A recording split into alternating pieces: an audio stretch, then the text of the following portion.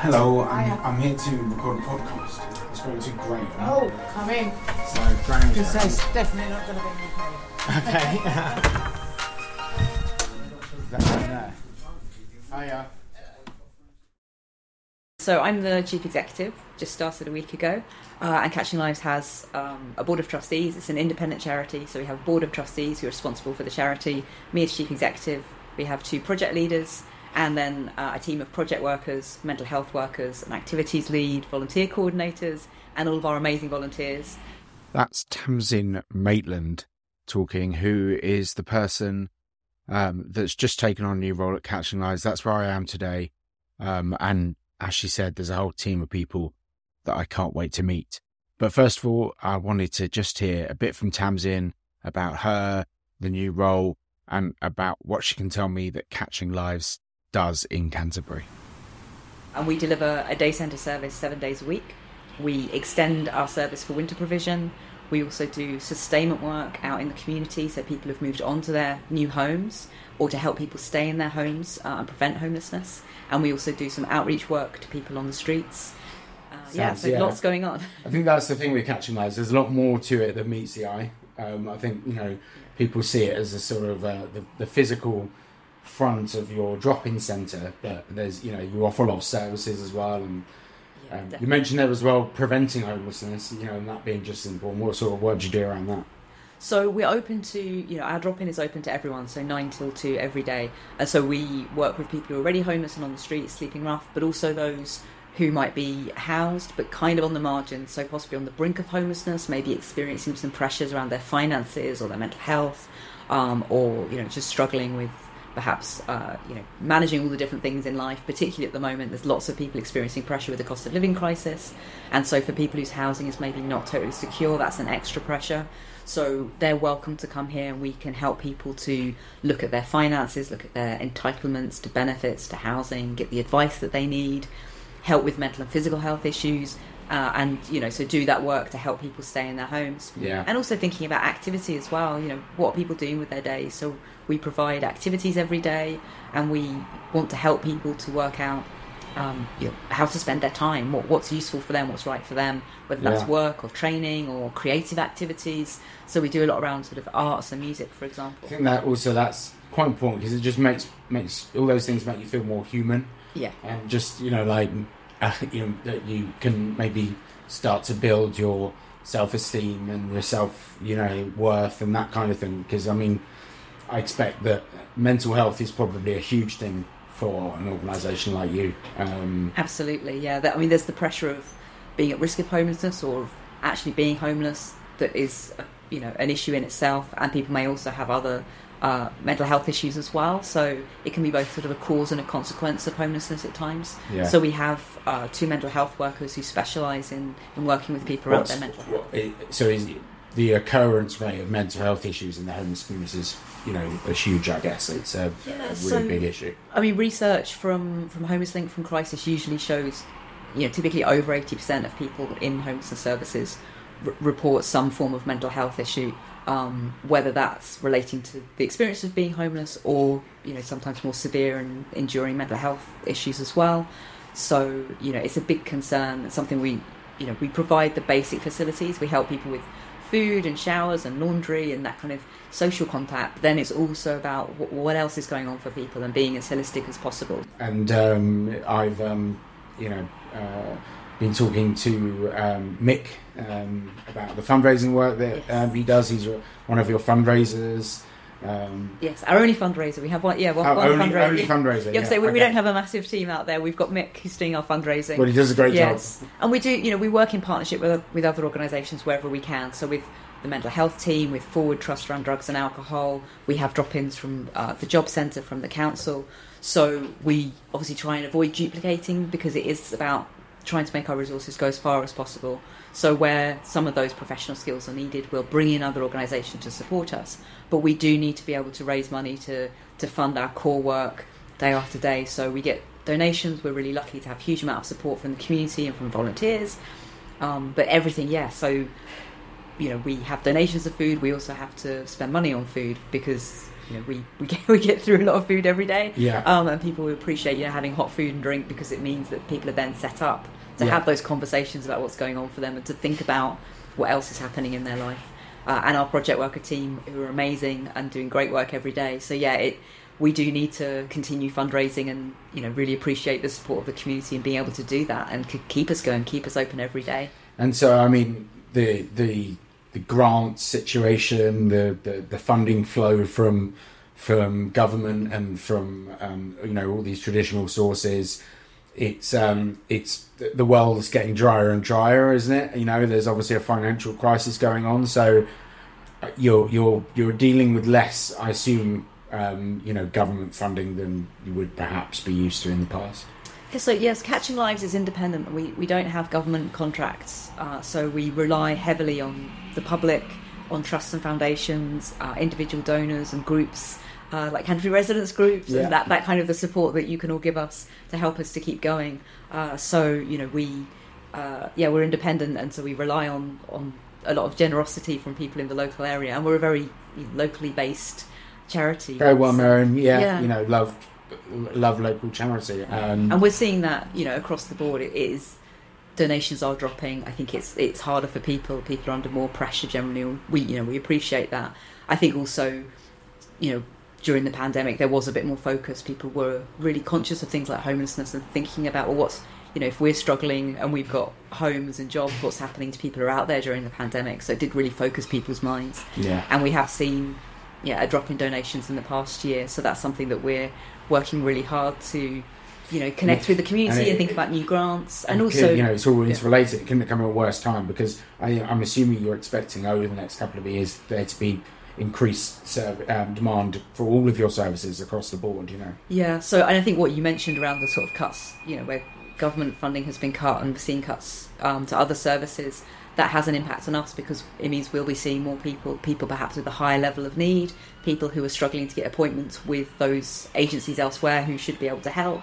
So things like fewer face-to-face services from the council since the pandemic, that's something that's affecting lots of areas.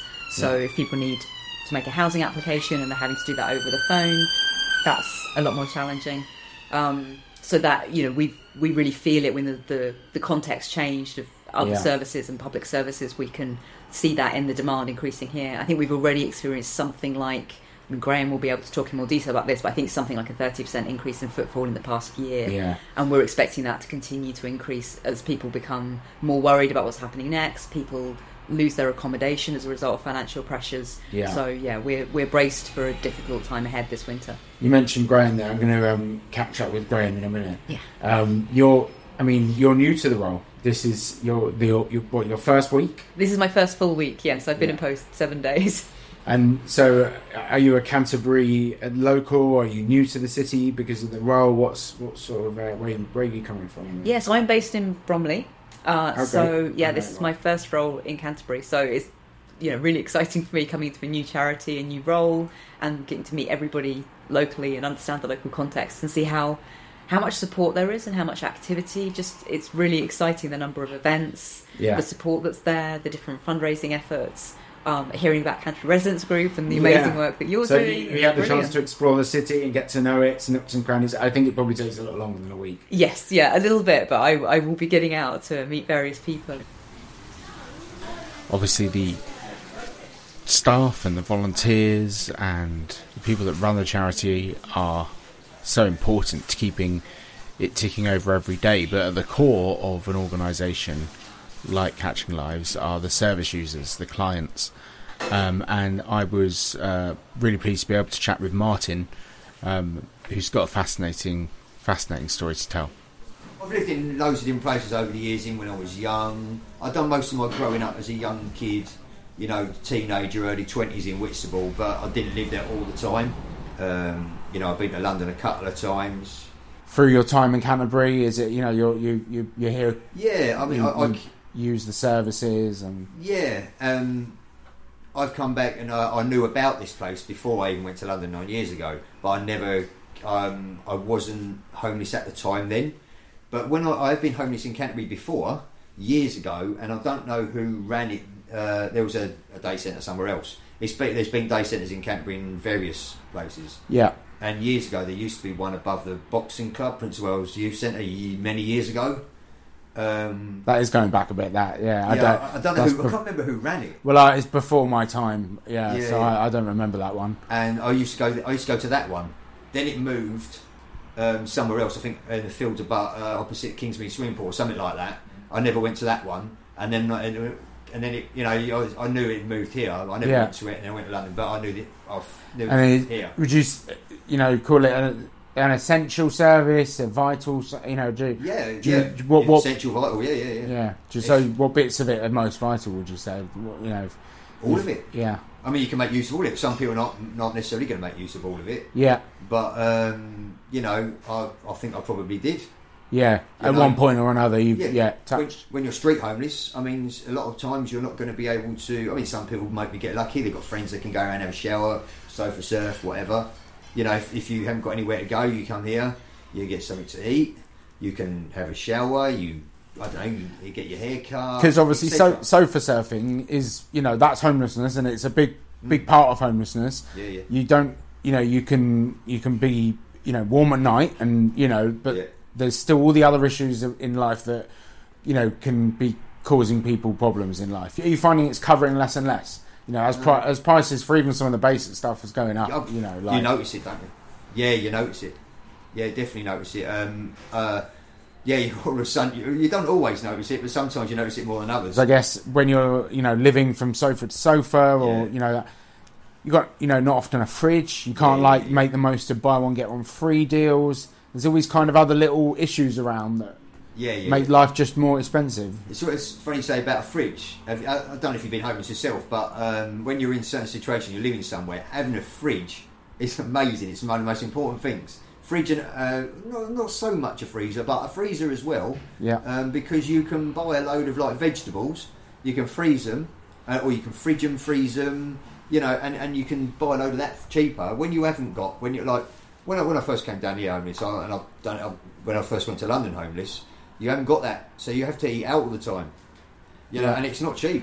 Yeah, it's expensive. If you want something hot and you want something that's going to fill you up, it might not be good for you, but it's going to. You want a bit of respite, a bit of something that's going to, because you got to keep your spirits up, and food does that, doesn't it? Yeah, I mean, I say it all the time. It's not necessarily all the time because there are, I'd say. Not all the time, because there are places like this, but there are times when you do have to eat out. Yeah. It's even more. I mean, in London, there's just so many soup-run soup. If you don't know about them, it's different. But if you do, it's obviously a bigger place. There's much more of a homeless thing. It's different than Canterbury. But it's more dangerous. More dangerous, I assume, in London. I mean, it's not to say it's not dangerous living on the street anywhere. Yeah. Oh, yeah. But you feel more vulnerable to crime. Yeah, you've got different things to think about in London. It's a different ball. Yeah, it's different. You got. It's less safe. Yeah. Yeah, you have got different things to think. It's different. All the things bad. The things you could think of that could happen. I mean, it wouldn't say necessarily be as bad as somewhere like Glasgow, maybe. From what I gather. Yeah. But yeah. Well, I mean, Canterbury. But it's not the safest either. I mean, as someone who isn't a rough sleeper, I feel pretty safe in Canterbury. Yeah. But it's a different world when you're, like. Yeah, and spending your time. I mean, it sounds. Well, I was going to say it sounds. Most people is things you not normally think about. Is like, well, where am I going to sit? Where am I going to spend the next how many hours? Like, you come here, it shuts at a certain time, and then it's like, well, I'm not going to walk around all the time, and just having somewhere to sit, especially when it's cold. In the summer, you can sit in the park. And sometimes the stars don't align, and all your mates are out at the same time, and you just end up sort of like, I guess, just sort of wandering from place to place, and that's when you can find yourself, I guess, out in the cold. I think we got down to minus temperatures in Canterbury last night. I'm not sure. Was it minus temperatures? Yeah. It was definitely minus temperatures. I'm just on the outskirts of the city. It was definitely minus temperatures. So SWEP goes into action, like this. So did Catch and Low support SWEP in any way? Do you work with SWEP? Is he part of it? We help clients access it, so any rough sleepers during periods that SWEP's active will help them link up with what the council are providing.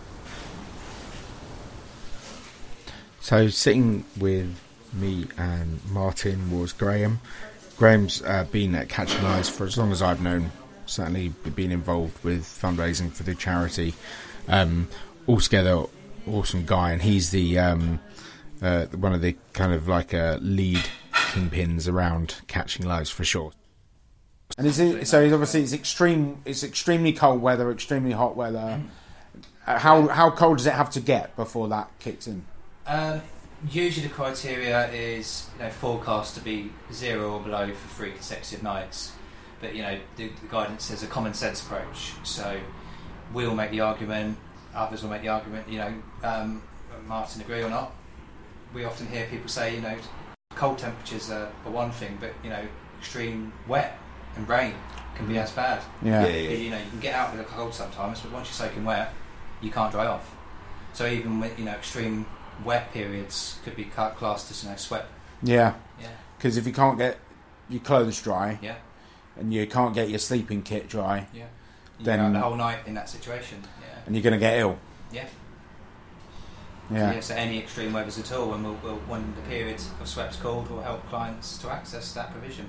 Yeah, and that threat of being, becoming unwell due to, the conditions, that's I guess ever present, and like more seriously, more serious illnesses, can be caught in those sorts of situations. I guess COVID was a big fear.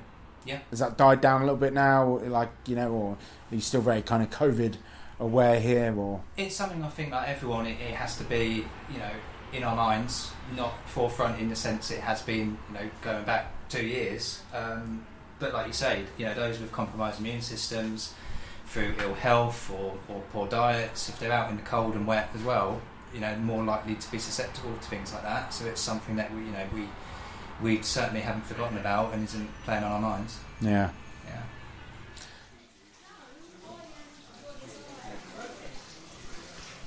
I had a chance to then sit down with Graham and talk through what his experience is leading him to conclude of the conditions at the moment, especially for fundraising, which is something that obviously we both feel quite passionately about. We're seeing a drop-off of individual donations, so direct debits or just one-offs. So kind of individuals, fewer, understandably able to make that continued commitment.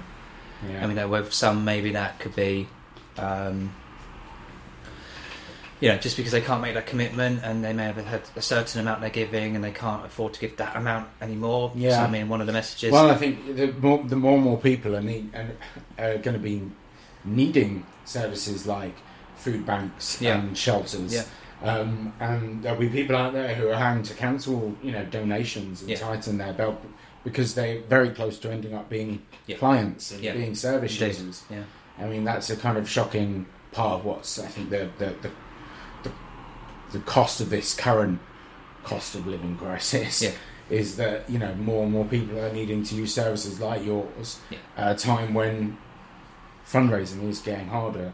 But you're still here, you're still offering the... We're still here. I was going to say, one of the aspects is maybe because of the pandemic and so on, a lot of those smaller charities no longer exist. One thing obviously we want to make sure is an obvious thing is we're still here. We're still here 7 days a week, 365 days a year. We were open every single day during the pandemic, obviously in a slightly different format, but we're open to anyone who needs our support every single day. So if anyone stopped donating because they're not sure we're here, we are. And if anyone used to give us £10 and now they can only afford 5 or even less, as a small charity, even £1 will go a long way. It goes straight to people who need it. If we spread the load of charity donations, it probably makes it easier. And it makes it more likely that people are able to give something. It's unfortunate that you've not been able, probably I assume due to funding, to do the winter shelter this year.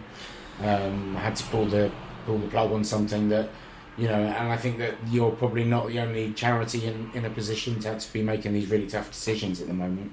I mean, the key message is that we'll do all we can for the clients who need our support. So we're looking at what we're doing as extended winter provision, So, as many hours available for people as a place out the cold to access support, to access those vital services. Yeah. What format so it takes. Catching Live's not going anywhere. The format might change this year slightly because things are tougher than normal. Yeah. But Catching Lives is still delivering the service it delivers. Yeah. What part of this service are you involved in the delivery of, or are you a broad church kind of guy, or what's your deal? Yeah, so it's because we're a small charity. It is very much, everyone is involved in every aspect to a degree. My main role is, overseeing the services we offer at the day centre. So working with the client-focused team who support the people who come in for our help, and supporting and arranging the drop-ins from other agencies. So we have, the job centre and health services, arranging health days for clients. So just kind of coordinating everything that goes on at the day centre and kind of keeping it all together. Yeah. You've been here a long time, haven't you? Yeah, I started as a kitchen volunteer in June 2013, so it'll be 10 years next June, yeah. Yeah, 10 years. Yeah. Yeah, it's always weird, isn't it, when that one crops up on you. So how did you first, are you Canterbury born and bred? Yeah, born in Canterbury. It's always been on my radar that Canterbury has a high, proportion of rough sleepers for the size of the city. It's always ranked one of the highest in that respect. For the number of rough sleepers. Yeah. So it's just, I've always been aware of that kind of need and the support that Canterbury provides. Not just that, but for the churches and the history and pilgrimage and so on.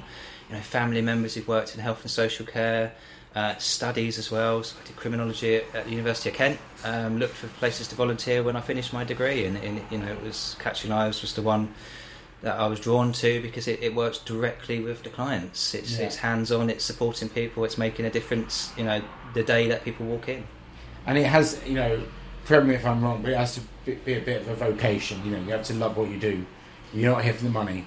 Yeah, it's kind of one of those jobs that, as much as we make sure it doesn't, overwhelm us when we go home, and it's sort of you think about constantly, is kind of, separating that work and home. It's something, most, volunteers and staff are passionate about the work they do, and you don't just switch off from it and what's going on in the world, locally and nationally, internationally, when you finish at 5 o'clock. Yeah, and it must be difficult. You work with people, with your clients. They're in a very difficult time of their lives. They maybe have experienced trauma. They might be suffering with mental health conditions that are making life even more unpleasant. And you're sort of on the front line with that kind of cocktail of problems. There's often substance misuse, alcohol, drugs, and you're on the front line of this as kind of social worker / police / medic / I give out that, and this goes on. Yeah, in a sense, informal kind of social work aspects to what we do. It's tricky, it's tough. Like you say, a lot of people who have had traumatic pasts and are dealing with a lot of difficult situations they're in currently. But what I was saying about what Catching Lives can do, we can even if it's small things one day, we can make those positive changes. So it could be very easy to focus with people on what's the horrible things that happened in the past and the lack of support that might be available through other avenues with things. But what we can do is make small differences. If we can make today slightly better than yesterday, and then have a plan for tomorrow to take a couple more small steps forward, doing something proactive and practical and real, we can make a difference. And I expect you've seen some pretty amazing, you've probably seen some pretty horrible things, but you've probably also seen some success stories and some really gratifying moments that make everything worth it. Yeah, indeed. Yeah. So clients who've gone on completely changed their lives around, not just in terms of the accommodation they moved into, but the family they've been able to reconnect with, the work they've been able to go in. We've had clients who've gone through our services who now work for organisations in the sector, whether frontline with clients or in organisations that set policy, that do training. So clients who've experienced this firsthand, who are now kind of involved in future planning and making a difference to other people and giving back. So we've seen so many amazing success stories. And Tasman was telling me that there's a lot of work goes into preventing homelessness as well. You're not just trying to attack this problem from the pipeline. At the end of the pipeline, you're going to the start as well, and What sort of would you say is either the biggest or the fastest growing cause of homelessness that people are coming to you and telling you about? You know, are they finding themselves losing their jobs, or is it energy bills, or is it alcohol issues, or what? So I mean, traditionally, it's always been relationship breakdown. That's been the main official cause of why people end up on the streets, and we still see a huge amount of that. Yeah. Not just for the usual reasons, but we're still looking at the effects of the pandemic and people who've been locked away effectively with others. So the increase in domestic abuse and people who weren't able to access support services during that period of time. But more and more is the end of tenancies. So it's landlords ending tenancies, maybe no fault of the client who we see. They haven't done anything wrong, but for some it's not being able to pay the bills, the rent, the food, not loss of employment, or mental health, physical health issues that have meant they can't continue work. And all of those things contribute to in a landlord's viewpoint not the ideal tenant. That's and they don't have any kind of obligation. I mean, they have a moral obligation, but there's no legal obligation for them to not be able to just chuck out legally anybody they want to. As long as the landlord's followed the right procedure in terms of the notice given in private rented accommodation. We're working as we speak alongside a lot of people who contact us mainly by email and phone, who've said, my landlord tells me in a month I'm going to have to leave. Yeah. What do? I don't know where to go. In a panic, understandably.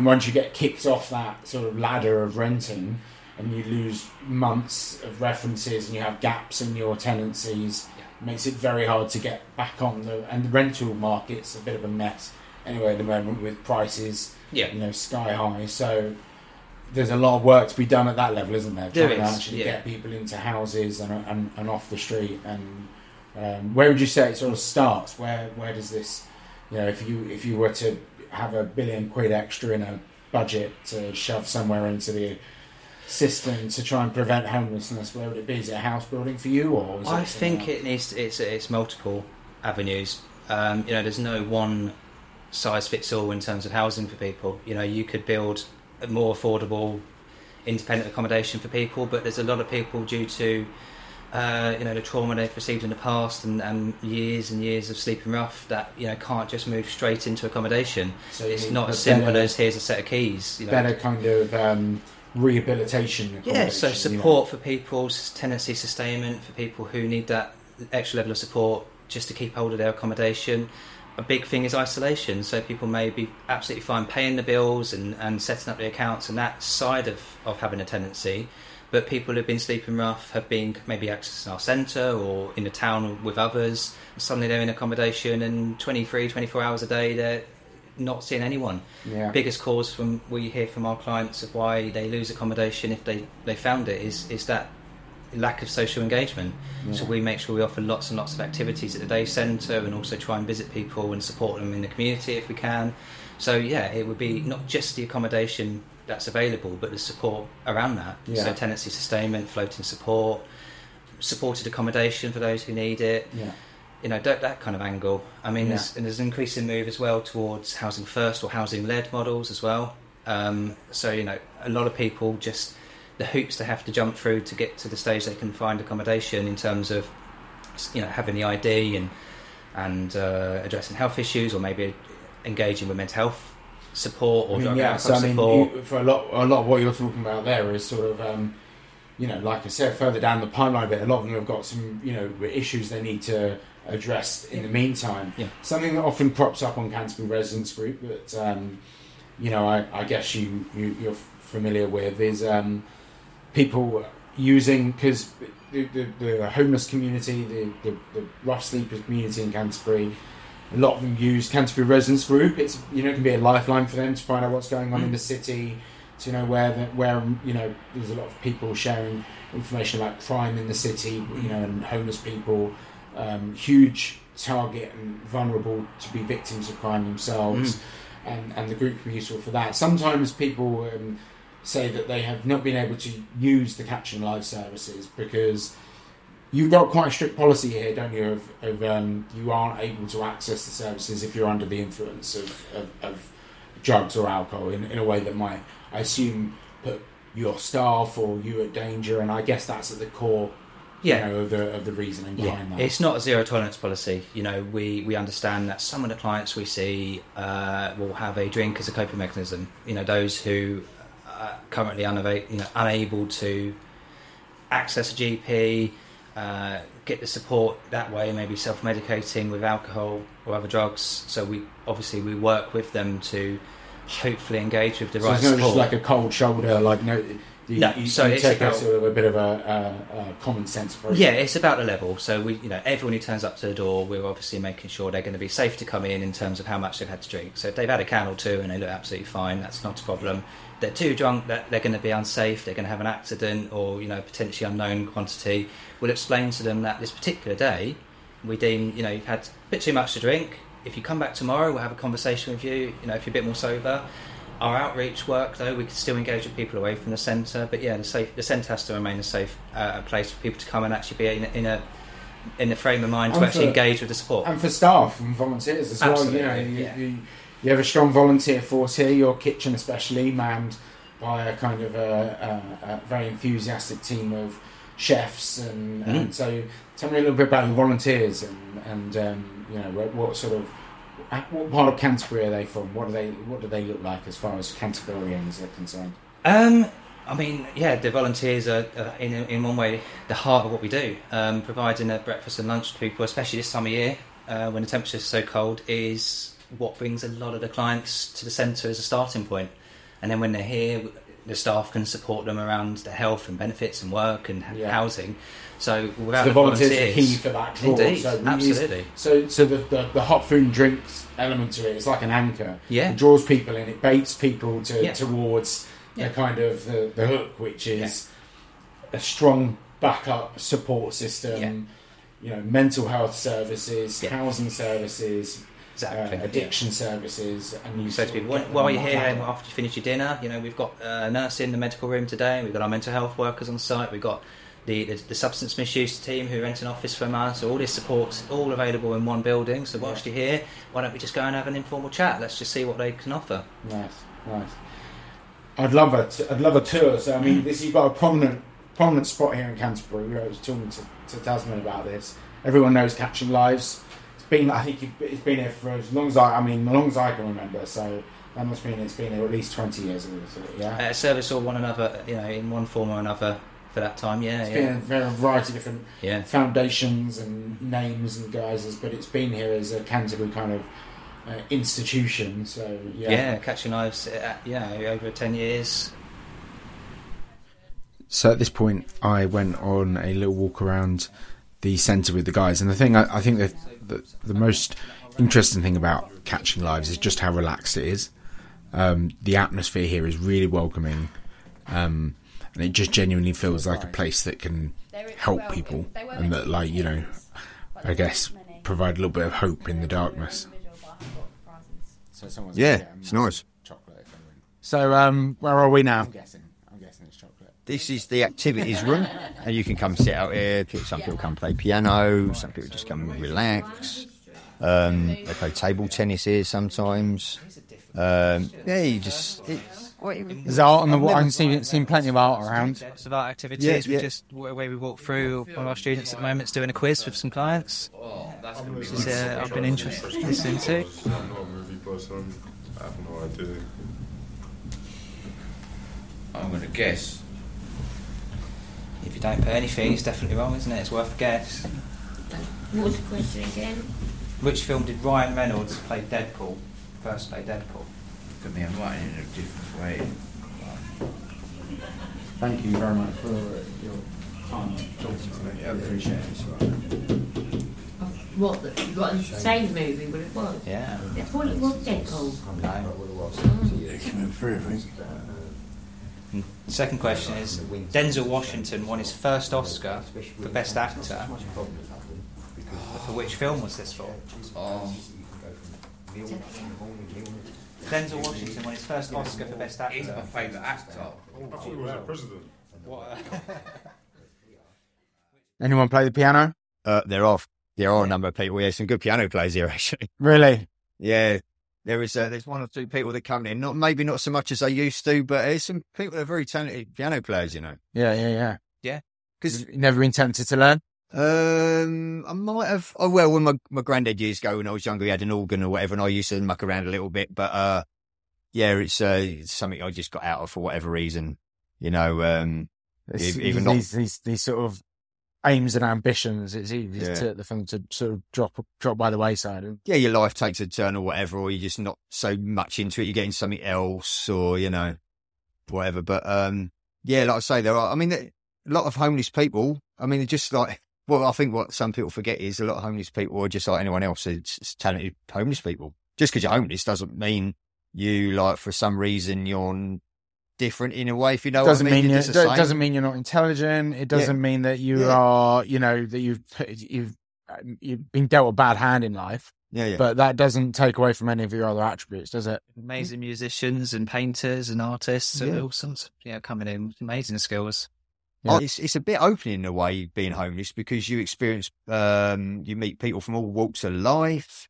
They've got lots of things to say about lots of things and knowledgeable. And then, like I say, from all over the world, all sorts of cultures, all whatever. Yeah. You know, you come across all sorts of people when you're homeless. Yeah. Surprising. Yeah. You know? I'm sure it makes for an interesting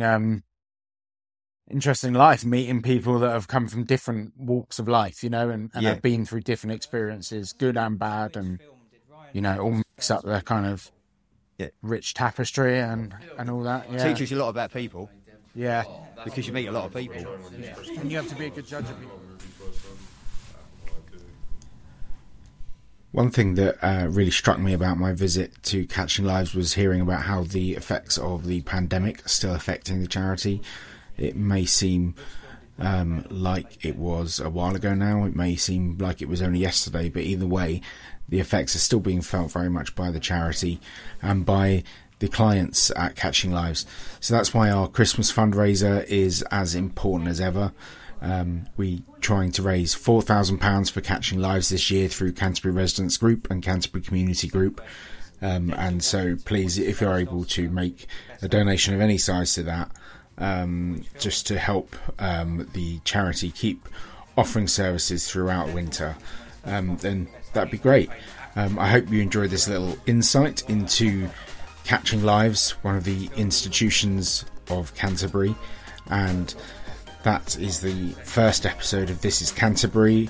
We're going to be doing more episodes soon, so listen out. Don't forget to hit subscribe and follow, and it's great to have you on this journey with us. Thanks again to everyone at Catching Lives for allowing me to come and explore your centre today and talk to you.